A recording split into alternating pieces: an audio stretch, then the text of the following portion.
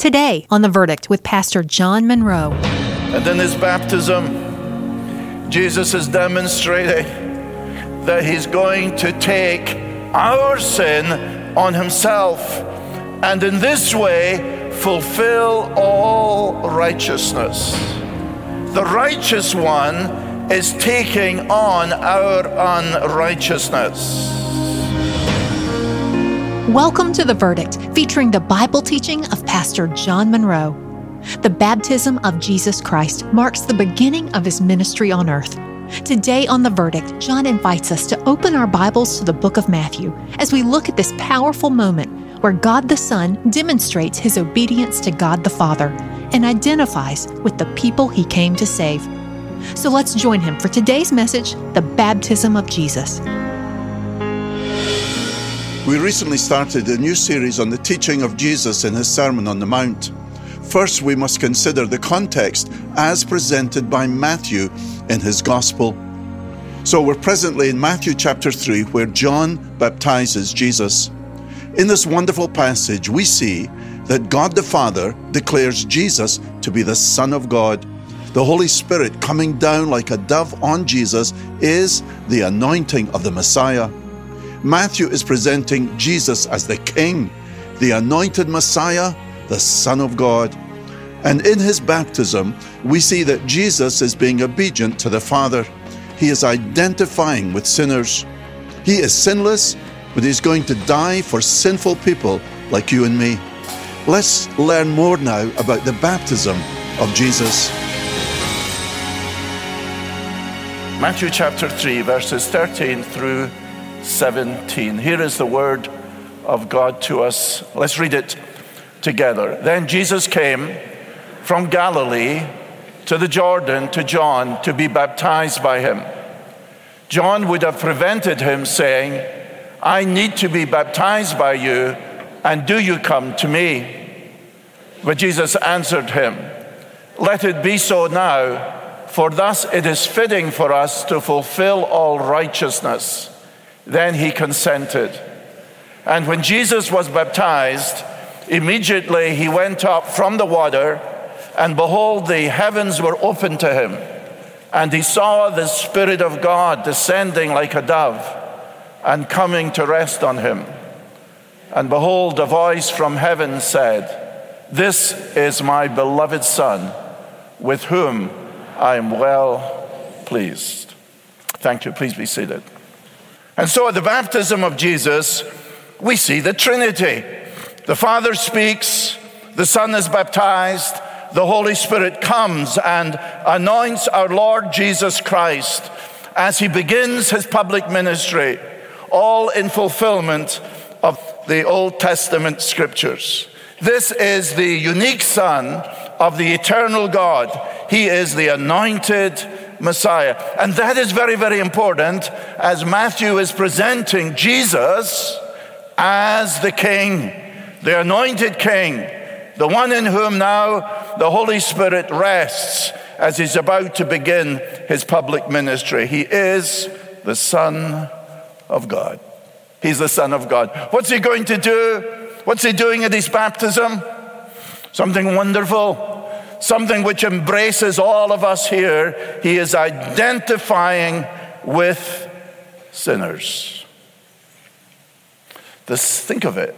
The sinless Savior is now taking his place among sinners. What was John's baptism? It was a baptism with water for repentance, for confession of sins. But our Lord Jesus Christ had no sins to confess. He didn't have to repent. He's perfect. And so what is he doing being baptized by John? Our Lord Jesus understood his mission. He understood his name is Jesus, for he shall save his people from their sins. He knew that he had come to die as the Lamb of God to take away the sins, not his own sins, he's perfect, the sins of the world. And in his baptism, Jesus is demonstrating that he's going to take our sin on himself and in this way fulfill all righteousness. The righteous one is taking on our unrighteousness. I want to say a few words about baptism. I want you to listen because I realize this is a bit of a controversial subject. But I want you to listen to me. And I want to say this, that all authentic followers of Jesus Christ are commanded to be baptized. That baptism is a command of Scripture. Prior to his ascension, and Matthew's going to tell us at the very end of his gospel in Matthew chapter 28, prior to his ascension, our Lord Jesus Christ commands us to make disciples of all the nations. That is, to go and bring the gospel to everyone. We want to go to the end of the world with the gospel. But we don't just go with a message of the gospel. We do that, we make disciples, and part of that is, Jesus says, baptizing them literally into the name of the Father and of the Son and of the Holy Spirit. There you have the Trinity again. And that's part of the Christian message. That those who believe, that those who come to saving faith in our Lord Jesus Christ are then baptized. This is something which the Lord commands, and it's something which the apostles also preached. Go forward in your Bible to the book of Acts. You're in Matthew, Mark, Luke, John, Acts. There you come to it. Acts chapter 2. And he says this in verse 38. And Peter said to them, repent. Sounds like John the Baptist, doesn't it? Repent and be baptized, every one of you, in the name of Jesus Christ, for the forgiveness of your sins, and you will receive the gift of the Holy Spirit. Verse 41. So those who received his word were baptized, and there were added that day about 3,000 souls. There's the biblical practice. You preach the gospel, people believe, and they are baptized in the name of Jesus Christ. You say, what are you saying, John? I'm saying this. That those who are saved by God's grace, whoever they are to be baptized as the outward sign that they are disciples of Jesus. I wear a ring. It tells you I'm married. It's a sign, it's a seal, it's a symbol of my marriage. I'm not ashamed to be married. I don't hide this. I don't take it off. I wear it all the time. Why? Because it tells people when I meet them that John Munro is married, and I'm not ashamed to be married. There's my wife sitting in the second front seat, and she happens to be awake. Thank you, dear.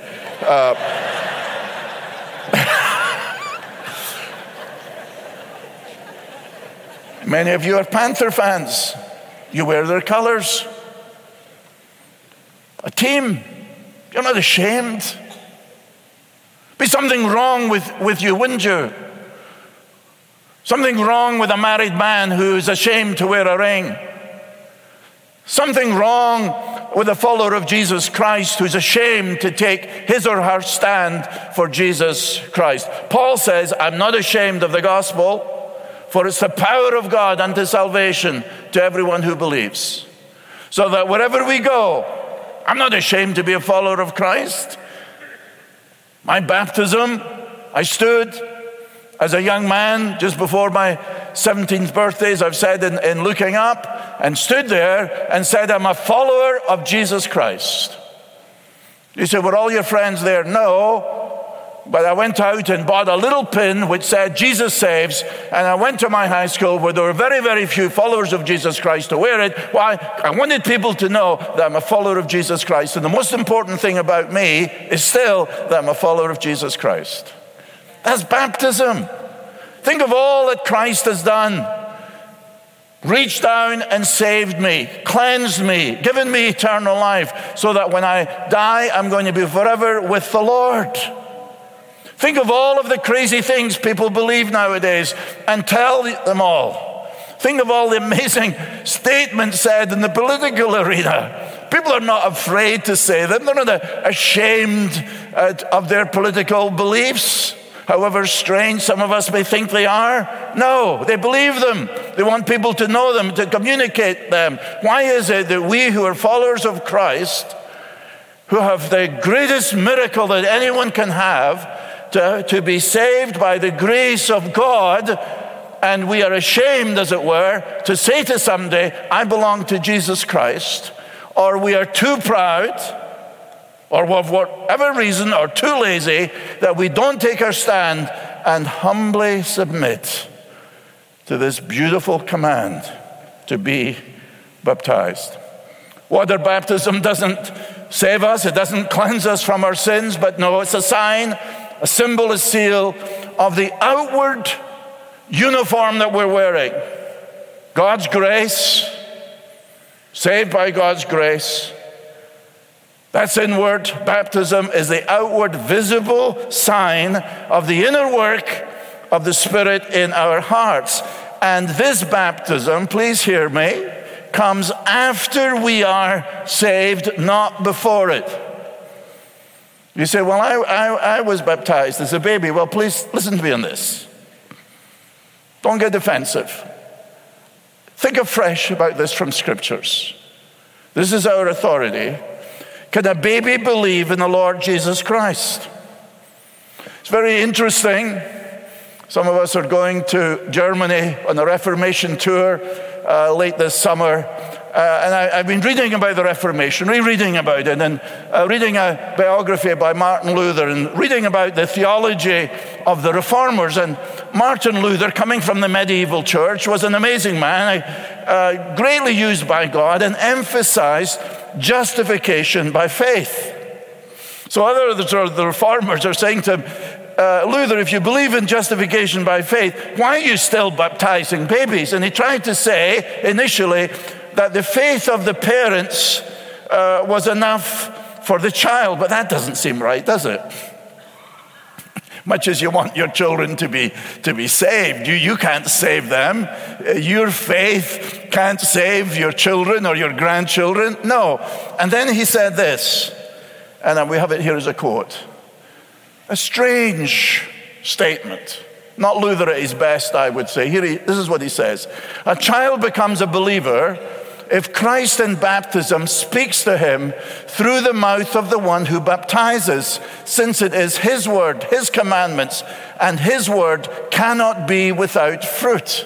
There was his logical, biblical argument, as it were, for baptizing babies. And you look at that and say, come on, Luther. Isn't the gospel, believe in the Lord Jesus Christ, and you shall be saved? Much as we love our children, and we encourage parents to dedicate them, the faith, the example of a parent can never save their child. Salvation is personal. It's the work of the Holy Spirit in the life of the individual. And then the baptism is a symbol of what has already taken place, of our personal identification with Jesus and the body of Christ. At the moment of conversion, every true believer receives the Spirit of God. And that Holy Spirit baptism is symbolized by our water baptism. So when you're baptized, you're publicly and personally declaring that you have died with Christ, that you have been buried with Christ, that you've been raised with Christ to walk in newness of life, as Paul argues in the opening verses of Romans 6, that we are united with Christ. United with Christ. And that baptism, as we stand in the baptismal waters, and as we go under the water, and as we come out of the water, is a beautiful, visible portrayal of our death with Christ, of our burial with Christ, and our resurrection with Christ. Now, one of our themes this year is surrender to God's will. Surrender to God. That's hard for us, isn't it? Surrender to God's will. We see it perfectly exemplified in our Lord Jesus Christ. What's he doing at his baptism? Among other things, he is willingly surrendering to his Father's will. Our Lord Jesus says in a passage we'll think of this evening to do with the bread of life, our Lord says in John 6 verse 38, "For I came down from heaven," think of this, "for I came down from heaven not to do my own will, but the will of him who sent me." In other words, our Lord Jesus Christ is 100% surrendered to the will of his Father. And when we're being baptized, we are saying, "I surrender. I surrender to the will of my God, my Savior, my Father. I am his and he is mine." We belong to Christ.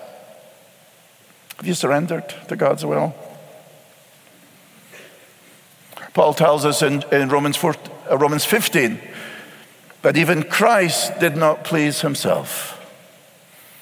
We live in a whole society that's all about self-fulfillment, pleasing myself, doing my own thing, following my own agenda. Even Christ didn't do that. One of the marks of a true believer in Jesus Christ is submission, is humility, is surrender. Our Lord in the garden, "Not my will, but yours be done." And part of that surrender, a very important part, is to surrender to him and be baptized as a believer in Jesus Christ. I ask you, why have some of you not done that? This word baptism, we talked a little bit about it last week, is a transliteration of the Greek word baptizo. It means to dip or to plunge or to immerse.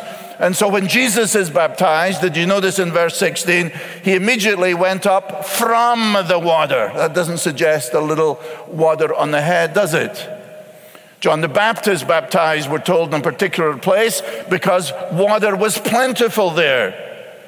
When I read from Acts 8 about Philip and the Ethiopian, it said they both went into the water and came up out of the water. If I'm just sprinkling someone, I don't need to go into the water with them. They don't come up out of the water. And it is clear, not only from the meaning of the word, but the practice of the early church, that baptism was for believers by immersion, total immersion. The story is told of the Baptist pastor and the Presbyterian pastor arguing about the mode of baptism. The Presbyterian believing in the sprinkling of a little bit of water on the head. And the Presbyterian says to the Baptist pastor, he says, "You're a Baptist." He said, "If a man goes into the water up to his knees, is he baptized?"